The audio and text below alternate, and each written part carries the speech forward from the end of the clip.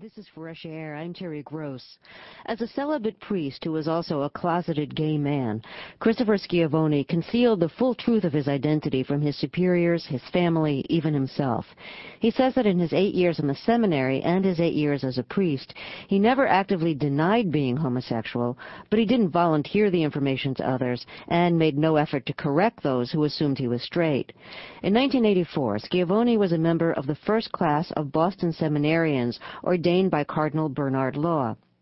Schiavone left the priesthood in 1992 after having an intimate relationship with a 26-year-old seminarian while Schiavone was the dean of students. He now heads his own marketing firm in Boston. Last month, he wrote an article in the Boston Globe magazine about his experiences as a gay priest. I recorded this interview with him last week. How did knowing that you were gay figure into your decision to become a priest?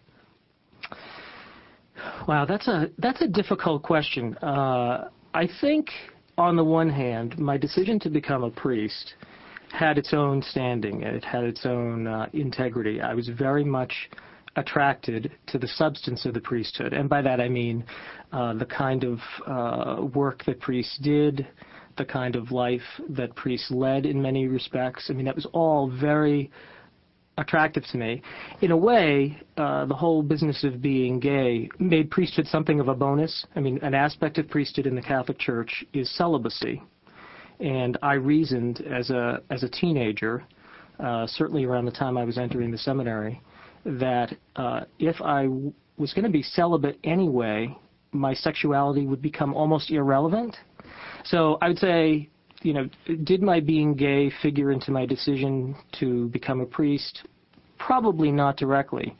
Did the element of celibacy in the priesthood sort of add a certain attraction to it? Yeah, positively, because it made me think, here was a good and respectable way I could live my life that would never require me to go public with my sexuality.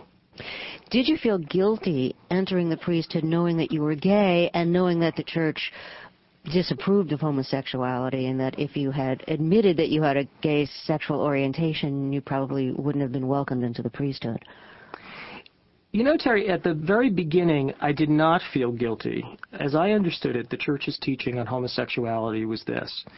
The condition of being homosexual or homosexually attracted from the church's point of view was anywhere between sort of morally neutral and maybe slightly problematic from a moral point of view.